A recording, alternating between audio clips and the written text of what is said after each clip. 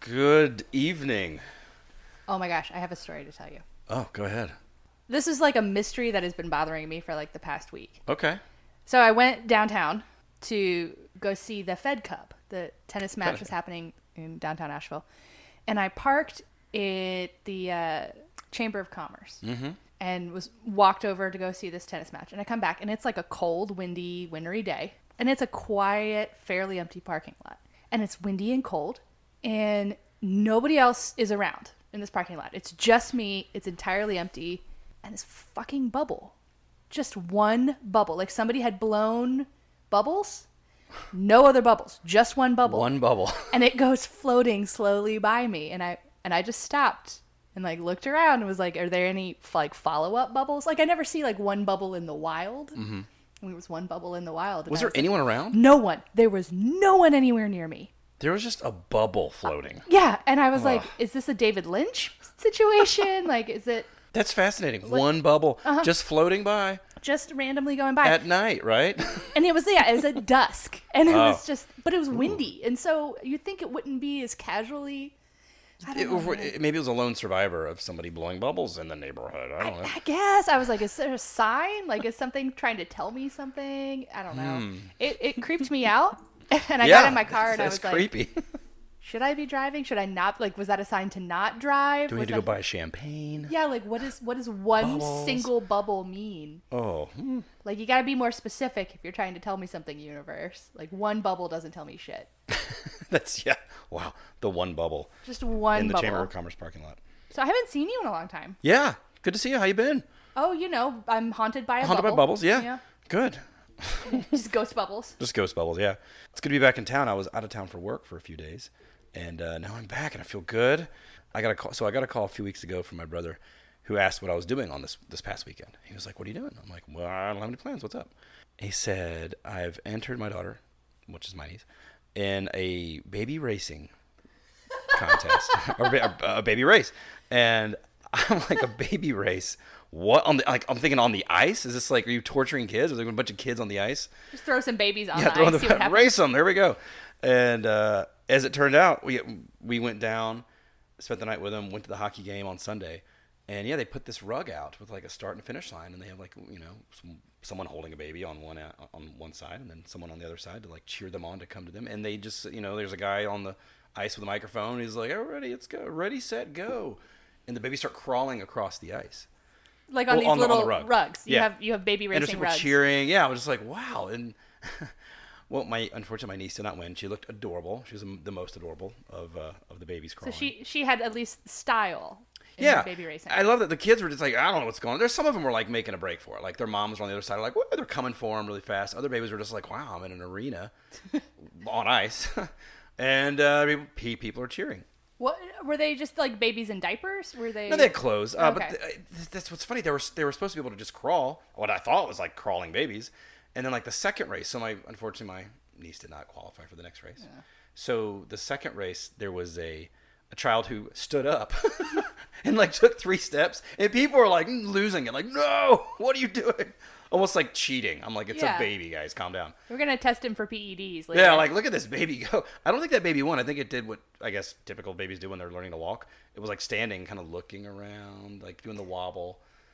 I'd never been to a baby race before. Well, I'd never been to a baby race, period, but not one on ice. So that's fun. I did not know that baby racing on ice was a thing. I didn't either till my brother I don't even know me. if it is a thing. Maybe it's just like a Knoxville thing. It might be a Knoxville. It might be an Eastern Tennessee thing. So babies on ice. Babies on ice, yeah. On a rug, on a magic carpet, on ice. Yeah. Yeah, that's what I did. I got to witness that, and we had us a good old time. To me, hockey, I didn't grow up with it. Yeah. What am I saying? Probably. I'm not going to watch it on TV. I've tried. There was a time in my life where I'm like, I love sports. I'm going to watch all the sports I can. And I would like watch like tennis, basketball, baseball, football. Then hockey would come on. And I'm like, really trying. Like, I can't. I mean, on TV. In person, it changed my life. I was like, this is amazing. Like, because I can follow the puck and I'm watching it happen, the whole thing. But for some reason on TV, I just couldn't get into it. It's just one of those sports that doesn't translate well to TV.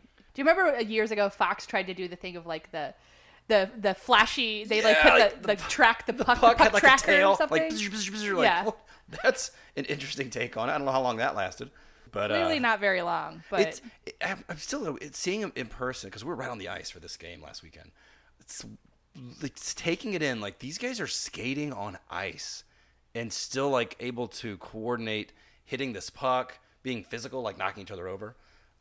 It's impressive, really, to see it that up close. Like, wow, they're killing it. yeah, they're impressive species. I don't know if we're the same one, but I'm impressed in what they are. But I still, I don't understand the strategies involved. That's a good point. I don't either. Like, watching, like, what's the play here? What are they doing? I know they're trying to get in the net, but Yeah, I know. Hit puck hard. yeah, skate, go, skate, stop, aim for net. hit person, hit puck. And I'm sure if I understood like the nuances a little bit more, I might get into it. But because I don't understand the nuances, I just well, you and I are big sports fans. We talk sports all the time. Funny story. On Tuesday night, I went to Topgolf. Oh, yeah. My first experience doing that, where you're just hitting balls at targets. I'm terrible. And it's one of those things that I have said in the past to people that golf. I'm like, I'm not really good. I don't really like it because I'm really bad. But I'm like really bad. Now, I've seen people say things about sports like, I'm a terrible golfer, but they're killing it. They're actually okay. I was like missing the ball when I'm like swinging at the air. I got into the wrong target, so for a good like 7 or 8 balls, I had -2 points. And it's like, the pressure starts getting to you. It's like, oh my God. And people I'm with are like, wow, I can hear him like negative points. Like, oh my God, this is really bad. And I think I was actually gifted by a colleague. She went into the machine and gave me like 10 points. So then I was like, I have 10 points, cool. And over the course of the next few balls, I kept getting the negative. So I finished with 4 points. You managed to lose all of those points. I was like, I can't do this anymore. This is so terrible. I have no athletic skills at all. As somebody who loves sports, I cannot sport. Yeah. Like I remember bowling one time, and my friend's like, you can't seriously actually be this bad. Like you have to actually have some skill. And I was like, no, I don't. And I ended up having to aim for the lane next door, as if I was trying to bowl in the lane next to ours, and that was the only way I could keep. I would bowl a 36. And that was my high score. Wow. Everybody else is getting like 150 or something, and I got 9 gutter balls in a row. I don't sport. I love talking about sports. I love watching sports. I do not sport. Yeah. I bowled a 42 once. Oh, I yeah, can share we that should with you. definitely Yeah, be in a league together. Same thing. They're like, are you playing? I was like, I don't really want to play. Oh, come on. And the same people that are like, please play, are like later, you're bad. I'm like, do you know why I'm sitting down? I don't want to do this. I'm terrible. Yeah. And then like, yeah. I don't know. I've been so confused all these years. Anyway, I'm Sarah Spooner. I'm Wes Waking. Welcome to Just the Tipple Podcast, Episode 2. Episode 2. What are we talking about today? We are talking about moonshine. White Lightning. Mountain Dew. Hooch. White Whiskey. Lot of names for it. A lot of history involved with this one.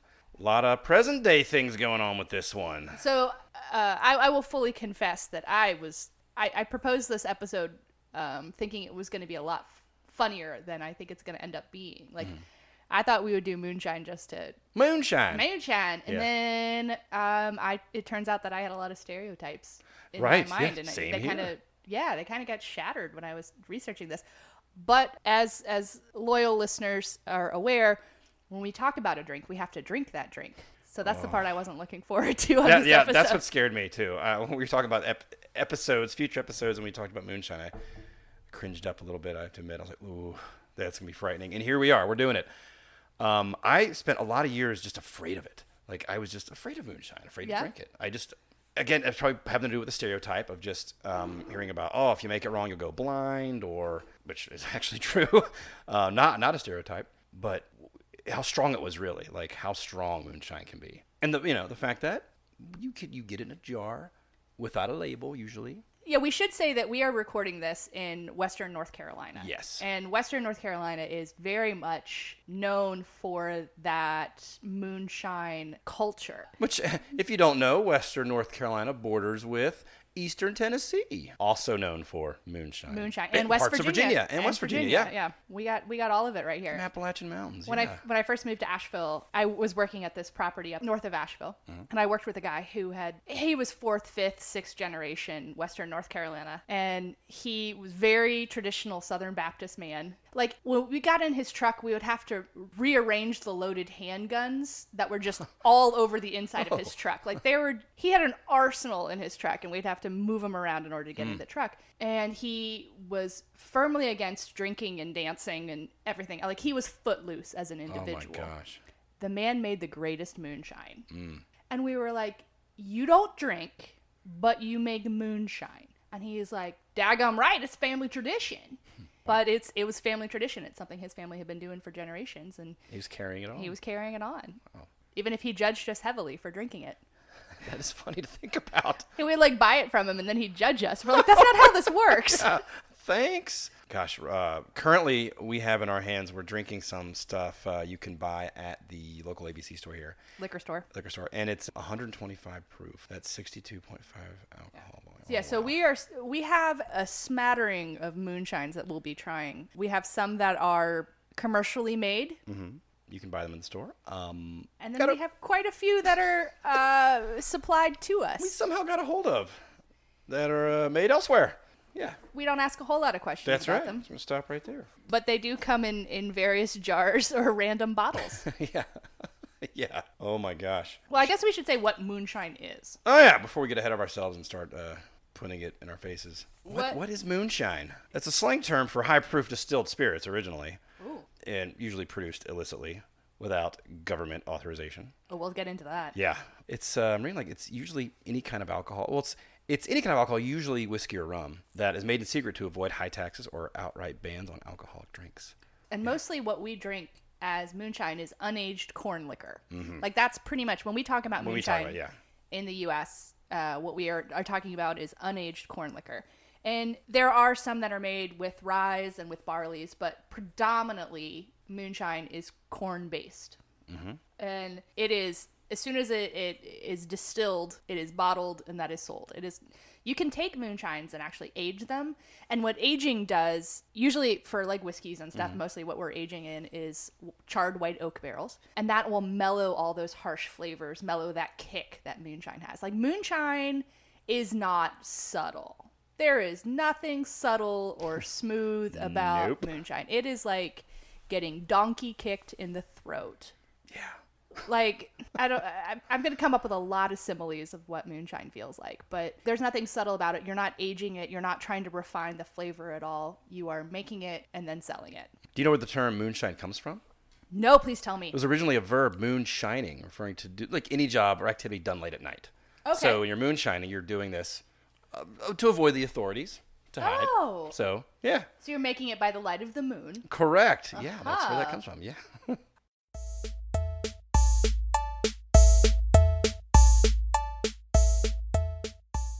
I know that, so the way moonshine's made, usually historically it was a copper still. Mm-hmm. And you would have basically kind of 3 different sections of it. You have the copper still, which you build a fire under and get it nice and hot. Copper conducts heat. That's why it's copper. And so you put in your mash, which is like your cornmeal, grind up all your corn, yeast, sugar, and hot water. And you kind of let it all sit and get happy. If you've ever homebrewed, it's kind of a similar thing in that way. And you let it all get happy, and then you start heating it up very slowly. And the alcohol will evaporate faster than water. And so at the very top of the still is just a little spout. And it'll come out the spout, and it goes into something, optionally, called a thump keg. And moonshiners are known for their subtlety in naming things. And it was called a thump keg because if they caught up with any of the mash and it went into the thump keg, you'd hear a thump from the mash falling to the bottom. But Makes it's also, sense. Yeah, they're very subtle about that one. But it's also a way of adding more alcohol to it, like filling it with more already distilled alcohol so it can pick up more alcohol that way. And then it finally goes into what's called the worm box. And the worm box has the famous coil that's used in moonshine, which is like a copper tubing that's been made into a coil. And you would divert a creek or stream historically, just use cold water, whatever, and have it filled with cold water and have the tube sitting in the cold water. And so your steam comes back in, your steam of alcohol comes in and goes in through the tube, and that cold water rapidly cools it so it becomes liquid again. And so at the end of that process is where you have moonshine. And so it's just those three parts, and really you're only distilling with cornmeal, sugar, yeast, and water, and that's all you need to make moonshine. And of course, it's something you can do at home. It was something you could do back in the woods. It can be all different shapes and sizes. There's some people who have what are called column distills or tower distills. Yeah. Traditional moonshiners will tell you they're full of shit, but I'm not a moonshiner, so I have no opinion on that. Yeah, I'm also not a moonshiner. Neither of us are moonshiners. Please don't come for us, IRS. Yeah, sorry. All right. What should we talk about next? Do you drink moonshine? Are you a moonshine fan? I don't know if I would say fan of moonshine. I don't know if fan is the right word. I have a jar of moonshine in my freezer at all times because I also live in Western North Carolina, and I think you get kicked out if you don't have a jar of moonshine. We also at home have a jar of moonshine. You know, I think it has its place, and that place is maybe once or twice a year. Yeah, actually, while I'm thinking about it, I'm going to pull out the jar that I brought from the house, and I just want to, on that note, notice how much has gone from it. Oh, how Next long have to you none. had that? For a few years, there's dust on the top. You moved with that. Yeah, there might be like a quarter of an inch of it gone from the jar. That is It is a sizable ball jar with no label and a silver top. And it's Oh, a boy. tall ball jar. Oh yeah, it's not a small. It's not tall. a small one. That's not like it's not a quart jar. And it was a gift. It was given to us, and I was like, "Thank you." Wow. Yeah. Oh my. Mine was also a gift, and it's one of those that you don't really. I don't remember who gave it to me or why I have it, but I have had it for a long time. And moonshine is known for its bite. Like that is what it's kind of designed for. Is that they call it the kick, and it is a kick. And so you can do some flavors and stuff that kind of hide that, but. Yeah, I mean, as I've been sipping this stuff we have in our glasses, I make a face because I'm just like, "Whoa, it's warm." Whoa.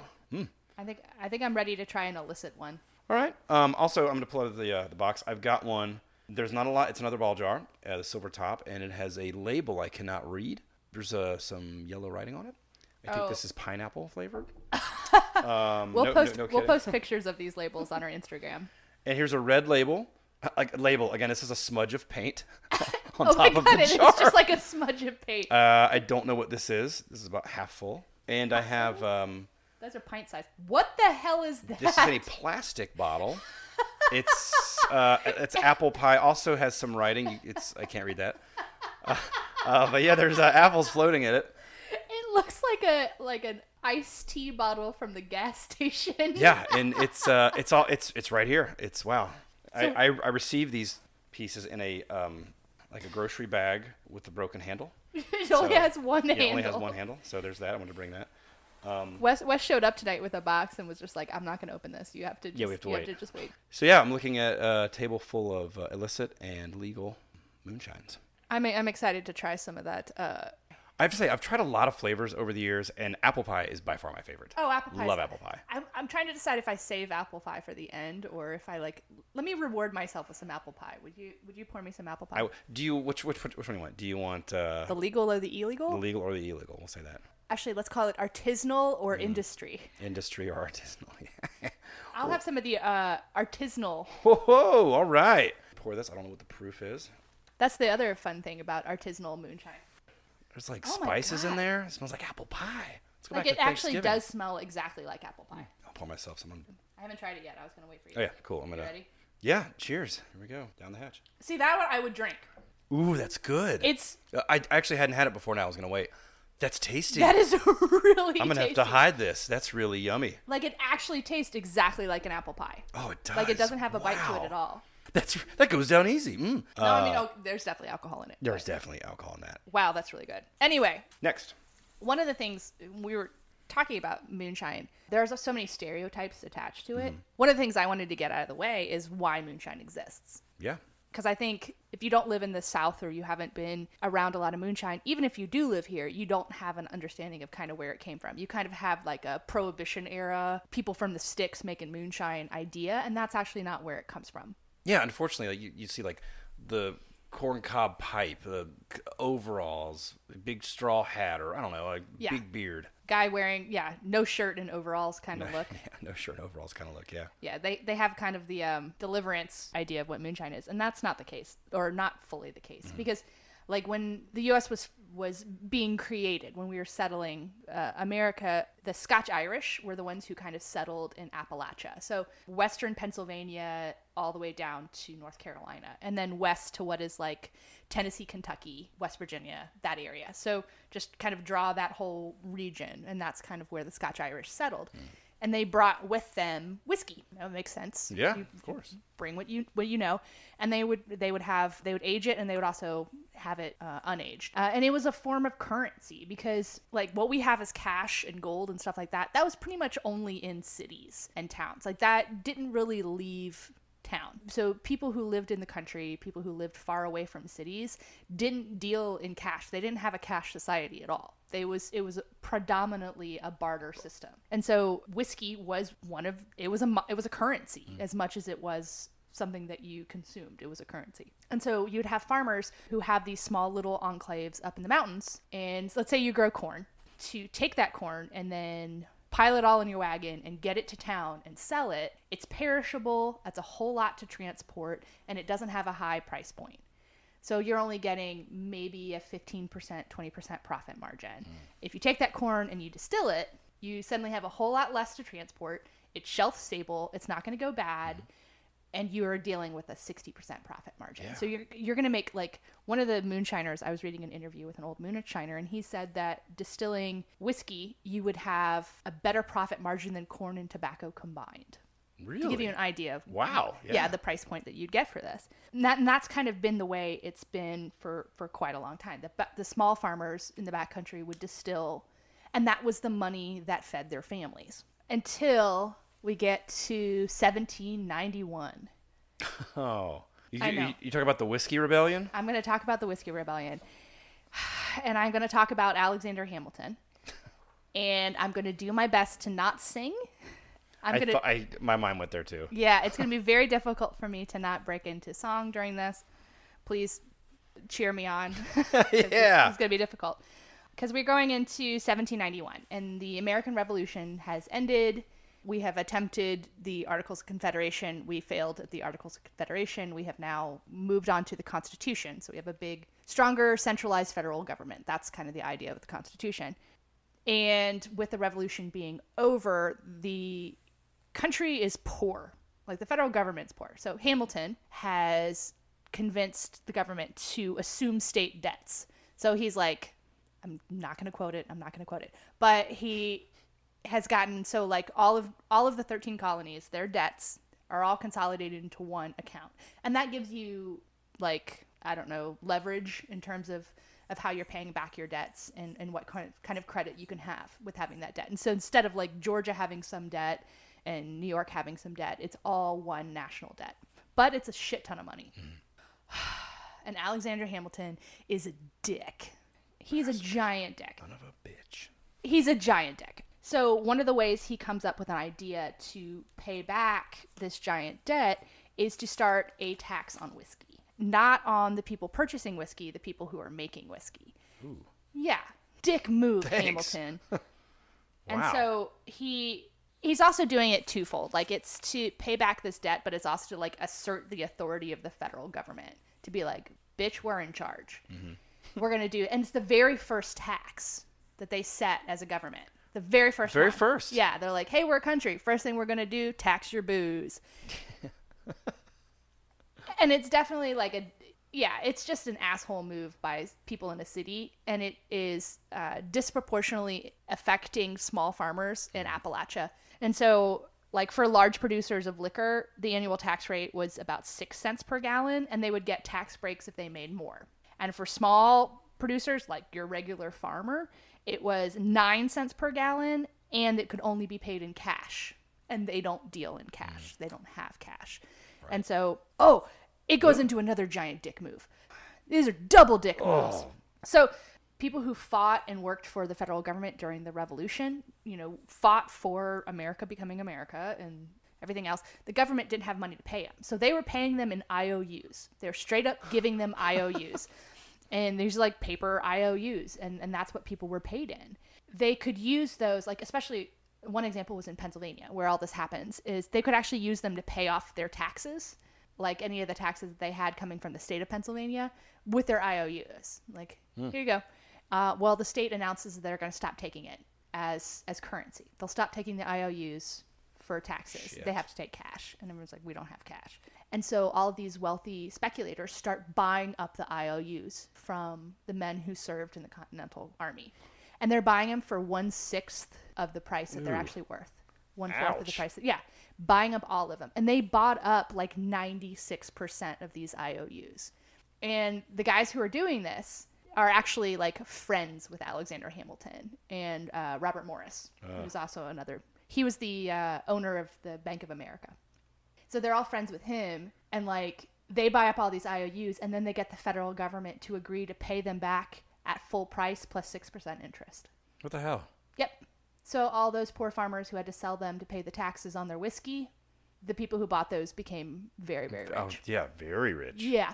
So that's one dick move on top of another dick move. And so the Whiskey Rebellion that you were talking about. So these guys are getting dicked around, the farmers, and they're not super excited about it. And so the federal government is sending tax collectors out to go collect the money. You can imagine how that goes over. Yeah. People love that.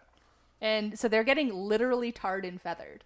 Like this is an actual Oh thing. my gosh. Ooh. Yeah. Ow. Like second-degree burns covered in tar. Ugh. Like tarring and feathering is not, it's not a good way to get a message through. Like you should try using your words. Yeah. Please do. Please use your words versus that.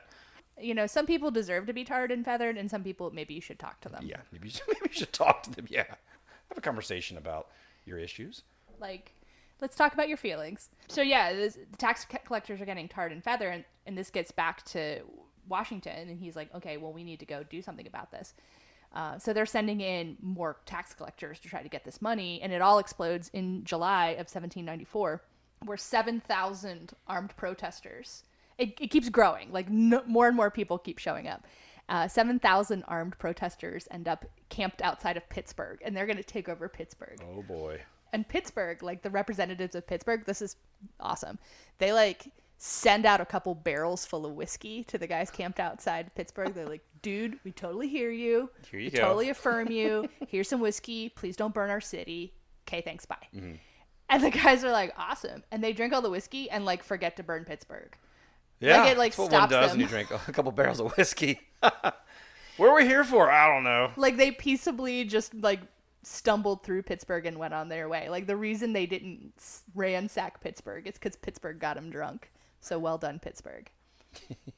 And so Washington sends like a militia out there to like fight these guys. He sends like 12,000 12,000. Wow.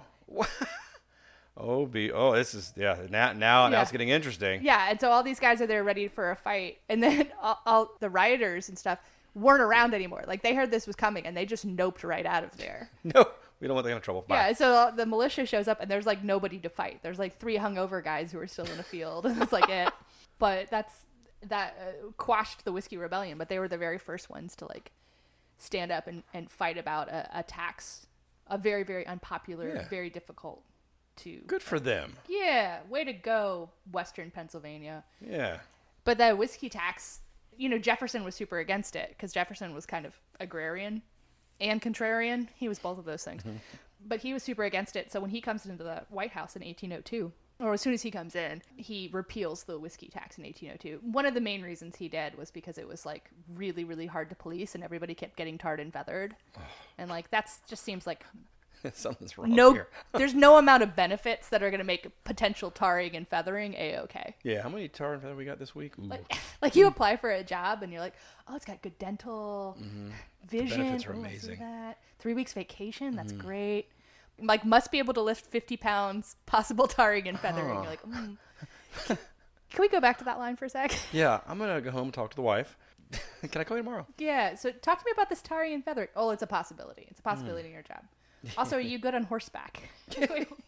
What's this job? But you get a 401k. Yeah, but I don't want to be tarred and feathered, but I really But put the some money away bennies. for retirement. Oh, my. Those poor guys.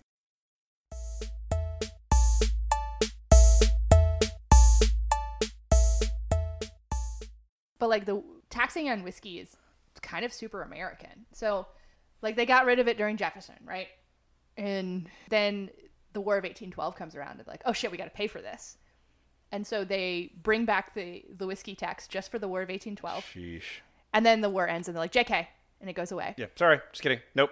Yeah, and so that's kind of how they would do taxes for the first almost 100 years of our country, is like they would only start collecting taxes like when the federal government was spending a lot on the military and stuff. We didn't have a military industrial complex, and we didn't have, standing armies and stuff like that. So then the Civil War comes. Spoiler, it's a war. Yeah. And they have to start the tax again. So they start the whiskey tax. And they actually add in beer this time. So it's just whiskey and beer. Beer joins the party. Yeah, beer joined the party. And that was the main funder of the Civil War, was the whiskey tax. The whiskey tax has done, well, it is a big part of American history. The first tax goes away, comes back, JK. Yeah. Goes away. Goes away, comes back. Comes back. It comes back so many times. Yeah. Back and forth, back and forth. Yeah. It's like that movie, The Expendables. You're like, I thought these guys went away a long time ago. No, they're back. God. Oh my gosh. So, thinking about liquor taxes since then, like what like state by state, Yeah. what liquor tax has turned into. Oh, yeah. And I was just glancing down. It seems like I see Washington State. They are just in liquor tax are paying $35.22 per gallon. Are you serious? Yeah, and the Holy next shit. in line is Oregon at $22.73.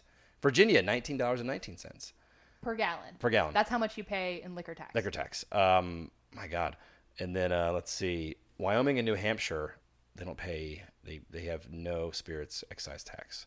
That's why there's giant liquor stores on the New Hampshire border. Straight up, there's a giant Really? liquor store. Yeah, as soon as you drive into New Hampshire, there's a huge liquor store that's like, bienvenidos, buy your shit. I'm looking well, I don't want to get too much into this, but North Carolina pays $12.36. I'm going to make sure this is updated because I'm looking at it's. You know what? It may have gone up since then. Tax is a big deal here. Well, that's actually one of the big reasons. So like one of my questions was like, okay, so we legalized homebrewing in 1978, I think, 1976, something like that, during the Carter administration. So homebrewing became legal. So you can brew beer at home, you can brew wine at home. Why can't you distill at home? Like, good question. why is distillation still illegal? Like, and the reason is taxes. That's the number one reason. And they're going to give you all these reasons about it being like dangerous and stuff. We'll get into that. Your average tax is $2.14 on a 750 milliliter bottle of spirits. Or you're dealing with $12 a gallon or whatever it is. $14 I have an update on the. I was looking. I'm digging a little farther here, and I found how high our spirit taxes are here. How high is our spirit? It's actually gone up to $14.63. $14.63 a gallon. A gallon. For comparison's sake, it's 21 cents for a bottle of wine.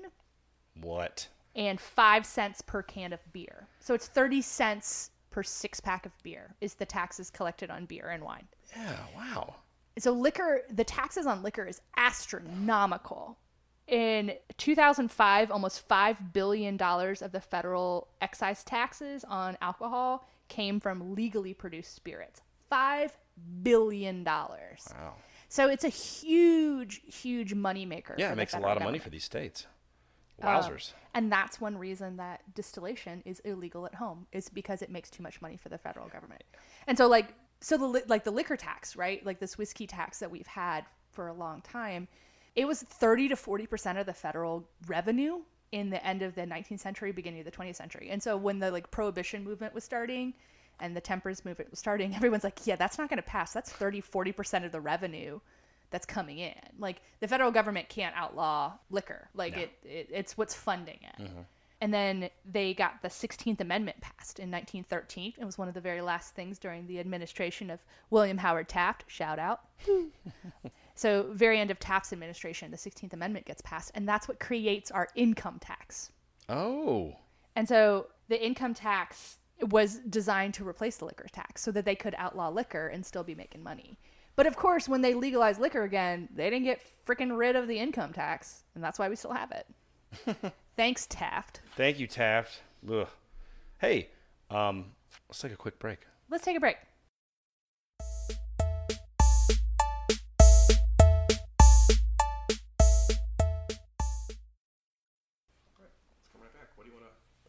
Are we back? We're already back. It's Oh, easier wow. to.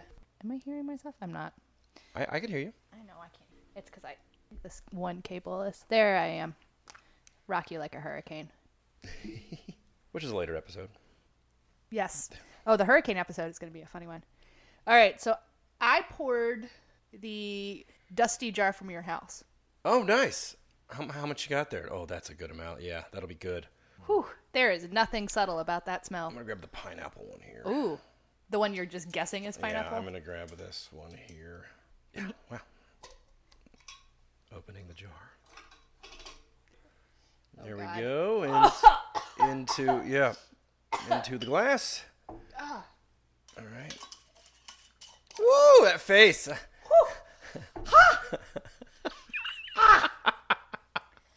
Oh, And? feels like drinking a Kid Rock concert. Oh, yeah. Oof. That's strong. I That's mean, got it's a kick. it's got kick, but it's a little smooth at the end, actually. Oh, yeah, it just kind of sneaks up on you. Yeah, it punches you in the gut and then like pats you on the back. All right, here goes. I'm going to try this one here, the pineapple. Oh, damn. That smells like pineapple, and it tastes a little like pineapple. A little, I should say. That face was amazing. Oh, boy. Does it have any notes of pineapple, or is it just like, here's moonshine, also pineapple? Yeah, it kind of it tastes like the pineapple section of a grocery store. Okay. Have you ever seen how pineapples grow? No. I It'll- should look that up. It'll blow your daggum mind. Like Oh. they're like I know little what I'm watching later. they're like little bushes on the ground, and they Oh. like come across. Pineapples are like the flower of it. It's Oh, very strange. interesting. I hadn't ever thought about like how a pineapple grows. I hadn't either, actually, until now. As you asked, I'm like, I don't know. Huh. I don't have friends or a life, so I just look up stuff all the Oh, time. I'm going to look this up later now. Yeah, it feels like drinking a Facebook comment section Oh, there's a lot to unpackage there. of like a local news channel. Oh, gosh. No. Oh, that's that comment section. Yeah, Oh, that no. Facebook comment section. I mean, I don't hate it, but I'm also it definitely has that kick. But what we are drinking right now, we're gonna call artisanal That's the artisanal one. moonshine. Oh, wow. Both of us are just struggling right now. I'm glad we're going to finish with the industry. Yeah. No, nothing against these artisanal ones. Yes. Again. Moonshine's got staying power. And by staying power, I mean it's... Yeah, It you stays. stays where it is. Let's stay. Yeah, I was looking up some recipes, and I see there's a Shine Margarita I found online. I could see it. I could see it taking the place of tequila. Right, yeah, absolutely. There's like a champagne cocktail. There's a cocktail with raspberries. We're not making any cocktails with moonshine. We are just No, drinking moonshine. just sipping straight up moonshine, but looking at... I've heard you could you could, if you wanted to, replace it with vodka, tequila. I mean, I guess you could do anything with it. But I haven't tried them myself. I take that back. I do remember a time in Asheville where I had a barrel aged moonshine old fashioned, and it was all right. Yeah, I could see that. It was good. It was just I definitely got the old fashioned, the other flavors of the old fashioned. Yeah. But yeah, I can't find myself seeking them out, I should say. I don't look for those cocktails. I just kind of... Well, also what we're talking about with moonshine is not what's found in your local bar. Right. This is what's given to you by a neighbor or given to you by a friend of a friend or a cousin or a friend of a cousin's cousin, whatever it is. It's something that kind of appears to you like a redneck tooth fairy. Yeah. Yes. It does appear to you, and you get it. Like you said, it's gifted to you. Yeah. Oh, gosh. I think I'm going to dig into the one you have here. Oh, try it. There's nothing subtle about it. That actually smells good. Yeah, I mean it's tasty. You can blow fireballs with it. Oh, cool. Can't wait. Here we go. Oh, a little nip here. So Just a bit. one of the big issues that they claim is that dangerous about moonshine. See, it's I just strong. made a face. Sorry, I just made a face, everybody. Whoa.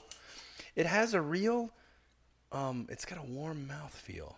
Damn it. I had to work that in. Sorry. Goddamn mouthfeel. I hate mouthfeel. I thought about that today. How can I work in mouthfeel? I'm so sorry, but I'm not sorry. It automatically makes me aware of how the inside of my mouth is doing, and I don't want to know how the inside of my mouth is doing. Yeah. I don't want to think about the inside of my I mouth. don't like that term either. I'm just like, ugh. Like Yeah, but one of the things about moonshine is that it's supposedly dangerous. Dangerous. Dangerous. Oh, Yes. yeah. And Like dangerous, you'll find yourself on the roof of a house or without pants or all of how those dangerous? well, those are all true, but it's also one of the legitimate worries is lead poisoning. Oh, sure. And it's because there are some unscrupulous moonshiners who might try to use like a car radiator. I've heard of that. Ugh. Instead of the worm coil, they use a car radiator because it's actually a really efficient coil. But They're not trying what's to been in that radiator? Antifreeze. That's Yeah, that. I've heard Oof. things about that. I've heard it tastes good, but I also heard it, kills you. Yeah, the after effects are bad. So that's one of them. There's actually I loved this. One study in the Annals of Emergency Medicine found that more than half of moonshine drinkers have enough lead in their bloodstream to exceed what the CDC calls a level of concern. That's well put. Yeah, what's CDC subtlety? It's a level of concern. A level of concern. So that's one of the big ones is using lead pipes and lead tubing to distill your moonshine is a danger. And then the other one is menthol. Oh. And menthol is what will make you go blind or kill you. And so, like, when you're distilling, this comes back to your distilling process.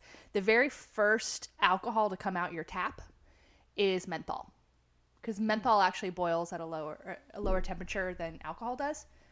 And so there's ratios of how much you need to pour out. The first bit that comes out your tap, you have to throw away. Because it's dangerous and it's bad and it doesn't taste good. And it smells very much like rubbing alcohol. Wait, did I say methanol or did I say menthol? I think I said menthol and I meant methanol. Not the cigarettes, I mean alcohol. It's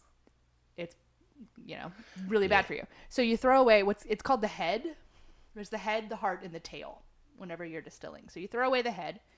And the heart is that middle section of what you're distilling. That's the good stuff. That's the stuff that you want to keep. That's the safe, quote unquote, safer stuff to drink. Ah. You still might end up without pants, but you'll still be able to see. Mm-hmm. That's good. And then the very last bit, the tail, is also something you want to throw away because it's nasty. Again, you should distill it about 3 times in order to truly get alcohol, like solid moonshine. And like what we're drinking is great. And if you talk to a lot of moonshiners, they're like, I've never heard of anybody going blind from drinking illicit moonshine. Have you? I haven't ever. And No. we have it all over the place Yeah, around no, here. never heard of that. You don't hear of people going blind. You don't hear of people suffering any ill effects except bad hangovers. And so a lot of it is... Those are common. Which is true. It's they're levels of concern that they'll raise, and they're valid, but they're very rare, is really what the summation of it is. Yeah. And it's like, yeah, that could happen, but, Yeah. Oh, a lot of other things could too. of course. Yeah. The pants thing is much, much more likely. Yeah. I was thinking of like personal stories from moonshine experiences. Oh, God. I don't remember much of them. I'm not kidding. I've been thinking I remember the times I've had it to more than just a sip, like full on, a few glasses. Yeah. But yeah, wow. It's really, in my own personal history, it was more for not just a sipping beverage on a Saturday evening. It was like, let's get fucked up. It is not a sipping No, beverage. that's it. It's got that kick, like you said. And it's like, I don't look at it in the liquor cabinet and go I'm just going to have a little something to sip tonight as I settle into some Netflix. It's like, let's get crazy. That's just me. So No, that's what it's designed for. Moonshine is not designed to be sipped. It is not. as our faces, I'm sorry you guys are listening, but as our faces have shown as we've sipped it, Yeah. we're like, whoa. Ugh. No, it is not for sipping. It's for drinking. And that's a very clear distinction. And I think almost any moonshiner will tell you that. Like, oh, no, if you're trying to sip this like a scotch, you are drinking it wrong. I get notes of rock and stream rock, some crawdad, Yeah. spring Like water. misty mornings. Yeah, it's really, really nice spring. So I was going to tell you a story of a famous moonshining town. Oh, yeah. And it's the story of Lost Cove. I've only been by there. You're about to explain this, but I've never been. I need to go. I've been on a river that goes by it, but I've never been to Lost Cove. Well, because it's super hard to get to. That's one reason. So Lost Cove is in North Carolina, but maybe Tennessee, but also North Carolina. Yeah. So there's big questions about who settled it, and might have been people from Daniel Boone's expedition that just decided to stick around and settled it. Nobody really knows. But it was definitely firmly established by the time the Civil War started. And it's on this bluff, like it's on top of a pretty high cliff mountain that overlooks the Nolichucky River. Yeah, that's the river I was on. And the Noli, as it's affectionately known, is a pretty solid class 3-4 whitewater river, and beautiful, but also very remote. And it's right on the North Carolina-Tennessee border. And so they weren't even sure, this little tiny settlement, what county it was in, much less what state it was in. Ooh, that's confusing. And so remoteness plus questionable boundary equals perfect place for moonshine. Yeah. Like, there's never been any roads that go up there. There's no roads that have ever gone to the town. How do you access it? By foot or by horse. Foot or well, that's old-fashioned, yeah. There was one guy who had a truck at one point. But that was it. There was one truck. It's still there. The truck is actually still crashed there. Yeah, I heard that it was in a ditch somewhere. Yeah, yeah, up, you can up see there. it. And so the railroads came through at the turn of the 20th century. There's railroad tracks that run right next to the river. And so they were suddenly able to like take the train to town. And then they also had a brand new customers. Brand new customers, yeah. And so they would make their moonshine with extra kick, is how the railroad guys liked it. And they were this moonshiner's town. And if the revenue guys ever showed up to bust it, they'd get arrested and they'd take them to the closest town, which is Asheville, which is a solid hour and a half, 2 hours away. That's the closest. At the time. That was the closest. And the judge would be like, yeah, I'm not sure they're in North Carolina. You got to take them to Tennessee after everything. And so they just would never get busted. Like, they never really got prosecuted for making moonshine. And once the railroad stopped bringing people, there was a lumber town there for a while too. They had like a sawmill and stuff. But the last families moved out in 1957, and the town has just been abandoned ever since. Do you know how many structures are still there? A bunch of them burned in 2007. So there's only a couple that are still standing, but there's still quite a few structures and houses and trucks. If you go, it's like, if this you is go, Lost Cove. Yeah, you can find it.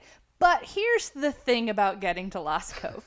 So there's 3 ways to get to Lost Cove. One is over the mountain from North Carolina. And that is a pretty heavy hike through a very, very active bear sanctuary. Okay. So you can go that route, go through an active bear sanctuary. Or You can park and hike 3 miles along the railroad tracks. like when you say along the, like on the railroad On the railroad tracks. I don't mean along, I mean on, and they are active railroad tracks, very active railroad tracks. And on one side of the tracks is a very, very steep cliff. And on the other side of the tracks is a drop into a class 4 whitewater river. And there's several bridges that you have to go over. On the railroad track. So you're going to be on a bridge with active trains coming at you. And the third way to get there is to paddle the class 3, class 4 river and catch a very, very small takeout that has no signs. You just have to know it's there. And hopefully stash your boat and then do the hike up from there. So it's real easy to get to. Really super easy to get to. You and the kids can do it in the afternoon. Just a little afternoon trip. Just a jaunt. So yeah, it's definitely not easy to get to, but it is considered one of the more predominant ghost towns in the area. That's awesome. It's Lost Cove. I'd love to somehow get there. I think as you've given me these options, I'm thinking, how can I get there? Yeah. Like, oh my gosh. So if I wanted to get to Lost Cove, I'm gonna give a hard pass on the railroad track route.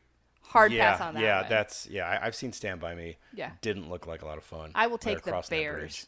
Yeah, I'll take the bears. I'll grow the beard out. Yeah. And be just like, hey guys, just hanging out. Just be cool. I mean, I paddle, so I could do the river, but I mean that's how we've done it before too. Is you just paddle in. Bears are, the bear sanctuary is also still not 100% a great option to get to Lost Cove. I think I'm gonna go rafting first. Yeah, I'll join you there. Yeah, and then I'm gonna maybe do bear sanctuary, and then very bottom I'm gonna go. Ooh, Wes is cracking into the industrial moonshine. Well, this is a good segue. We can talk about some industrial moonshine. What's the difference between artisanal and industrial moonshine? I heard a story recently where the big difference between industrial and artisanal is the water. What do you mean? I had the guy was like, well, oh man, that's a big pour. Oh God. The guy did say, he's like, man, you don't want the city water. You don't want that chlorine and city water to be in your moonshine. I was like, oh. And he said, you have like, spring water, the plants, it's like animals going through it. He did say animals. I was like, ugh. But it's like just in nature. It's just a better source. It's earthy. It's earthy, yeah. He's like, it's a better source. Like, oh, what about that? Thought about it that way, but I was like, oh yeah, you're probably right. I would assume that the water is a big part. The quality of the water is a big yeah. part of what makes moonshine. And Wes is just regretting everything in his life. He's just staring at this glass. Oh, I'm just looking at it now. Oh God, here we go. Oh God. This one says it's 103 proof. Wow. It doesn't have the kick. Yeah. Of the other ones, of course. I mean, I'm not like shocked, like, but it's like, yeah, it doesn't have that kick. It's fragrant. Yeah, but it's kind of like a cinnamon. I don't know what the hell's going on here, but I got like a peanutty flavor. what is that? Yeah, I don't know what like that a is. nutty flavor. Yeah. Also, I don't have a refined palate at all, so I could always be entirely I could wrong. be talking about like cedar planks, berries. I don't know. I don't know what this is. Wow. Yeah. It's different for sure. It doesn't have very that different. hit. Yeah. Yeah, that's a novelty. It does kind of piss me off that all legalized moonshines are selling shit in jars. Yeah. It feels like it's playing on that stereotype. Yeah, exactly. There are a few that don't, but there are some that are just blatantly like jars or like little mini jugs, if you will, like look at the little finger. Yeah, those guys can eat a bag of dicks. That's just. And some are not in the jar. They're like in like a nicer bottle. Like the packaging is different. Which I can appreciate, because if you're going to distill something, at least be proud of your product Right. and don't try to dumb it down. Like, it's just, it's playing on that stereotype. It's trying to play to that redneck ideal. And I don't know, that annoys me. So the first legal moonshine distillery, in case you were wondering, opened in 1988 in Culpeper, Virginia. I was going to say, where was that? Shout out Virginia. Shout out Commonwealth. The Commonwealth. The Commonwealth of Virginia, my home sweet home. And it's Belmont Farm Distillery. Oh. And they are still distilling today. And they are not using jars. Thank you very much. Actually, their moonshine might be in jars, so I might take that back. But their whiskey is not. Yeah. I mean, to be fair, there's an attempt to help sell it with the jar because of the stereotype. Yeah. It may sell better for some companies to have that jar. Because, again, a lot of consumers just associate that. Like that jar, that look, with moonshining. I get the marketing standpoint of it. Right, yeah. Because it is, if you were just to like see a jar of like, hey, corn liquor, Yeah. unaged corn liquor, you're like, I don't, what, why? I have What? many questions like what and why. How? How? all the questions All come of into them. play. How? Why? Who? Who? Huh? So I get the marketing Yeah. element of it. It's just, it feels like, it feels like reverse Alexander Hamilton. Like I see. people in cities making money off of people in the country again. Mm-hmm. Like the traditions or elements of the country, and then people in city areas making that. And a lot of these moonshines are made in North Carolina. They're all kind of put with each other, like side by side. So you'll see a lot of the jar. Yeah. And then maybe like a little tall, pretty bottle. Jar, tall, pretty bottle. So. Jar, binks. Minx. I Jar, caught, jar. I Yeah, want to say I it's caught like- myself with jar. Jar. Yeah, Misa see lots of moonshine. Oh, God. Damn! Oh, Yeah. it's terrible.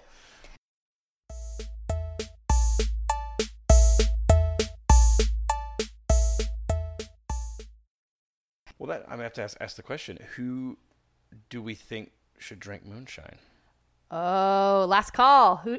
Oh, that's It is dang, last we're in the last call. call. We're in last call. I thought it'd be a good segue into that of who Yeah. since these companies are selling it.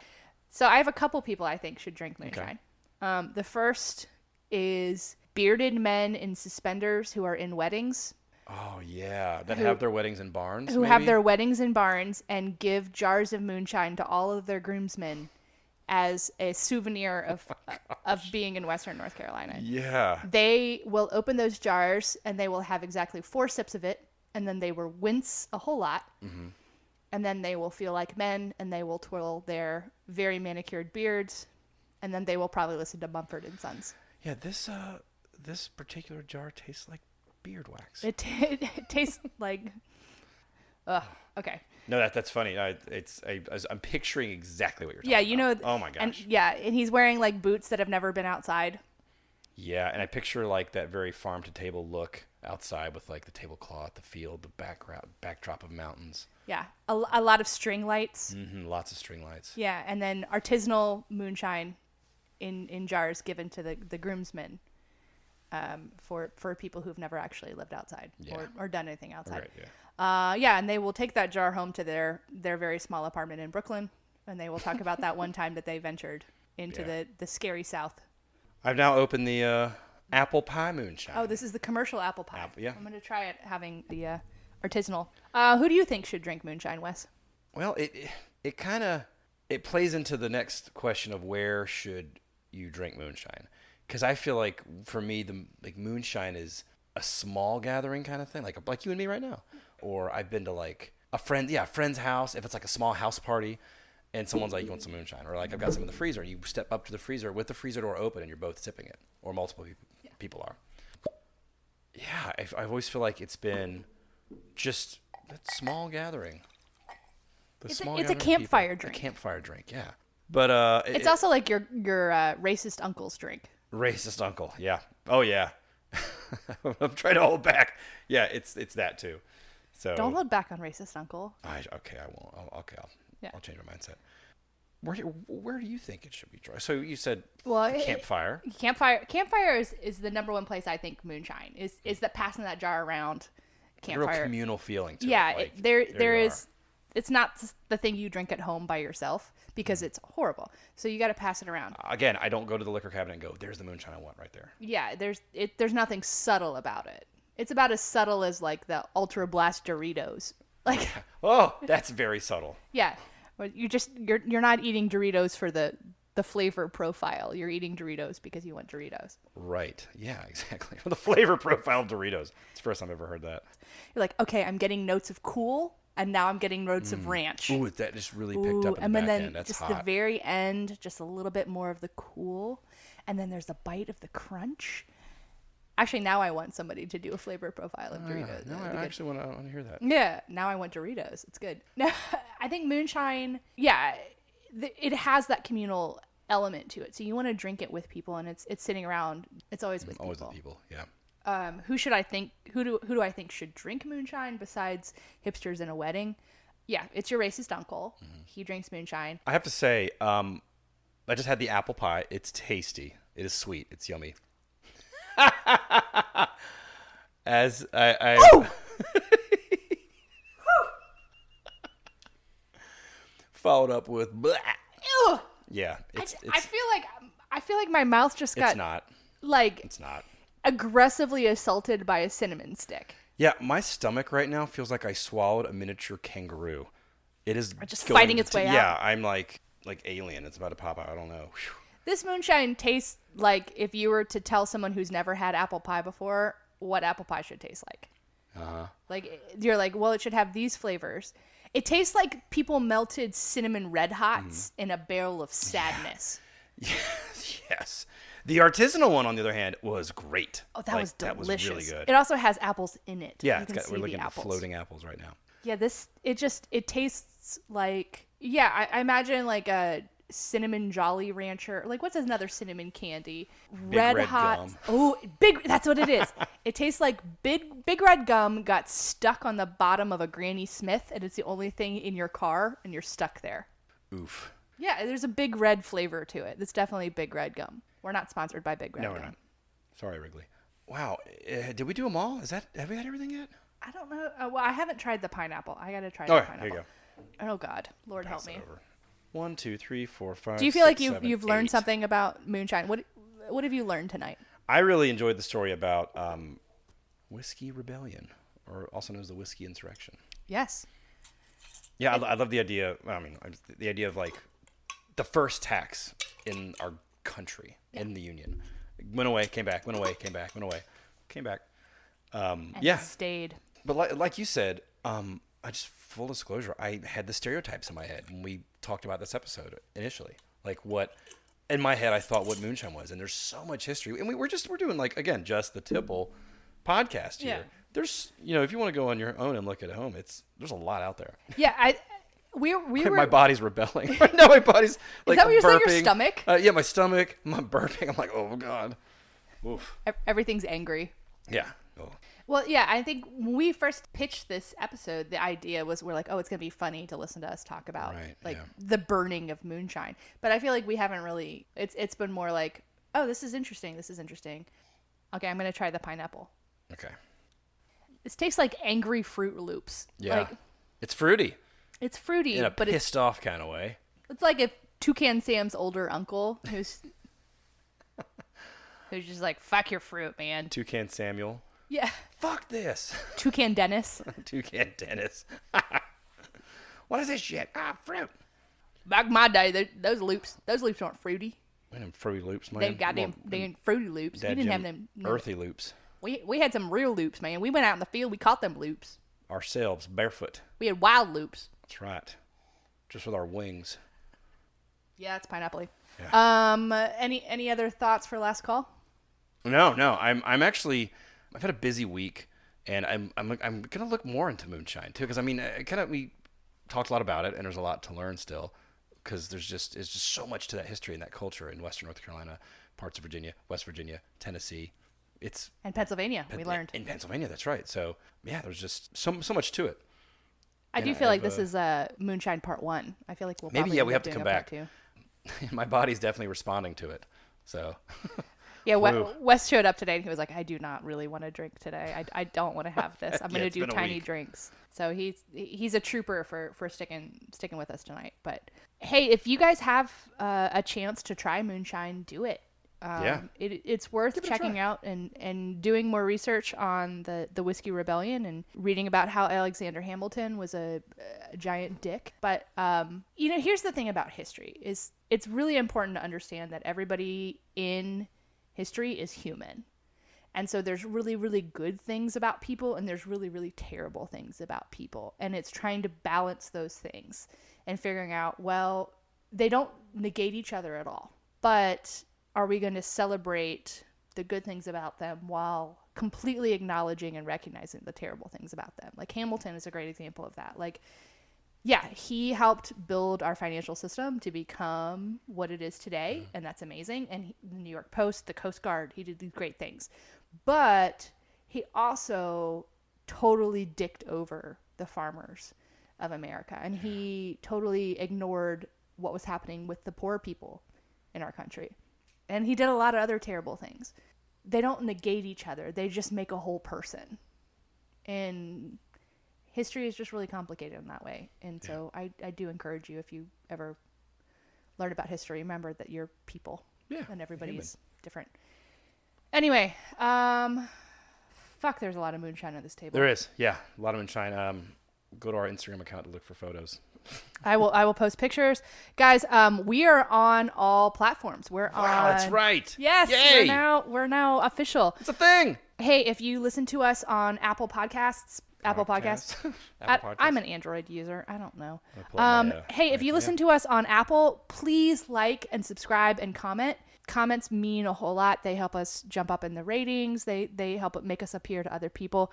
We're on Stitcher. We're on Spotify. We're everywhere podcasts are sold or listened to or distributed. We're on Twitter at JT TipplePod. We're on Instagram at Just the TipplePod. Hey, if you have suggestions or questions, we're going to do a Q&A episode. So if you have any cues that you'd like us to please submit to justthetiplepod@gmail.com. You can visit our website at justthetiplepod.com. And you can follow Wes on Twitter at... Twitter is at 30 Minutes or Wes. He's 30 Minutes or Wes. I'm Triple S Puna, SSS Puna. I might need to change it just because it's so awkward to say on air. But it's Triple S Puna. You can follow us. Guys, we would love to hear from you. We'd love to hear what you guys are thinking and anything else like that. Any last call? Any last thoughts, Wes? No, thank you for listening, guys. And cheers. Cheers. And we'll get the next round. Woohoo. Wee.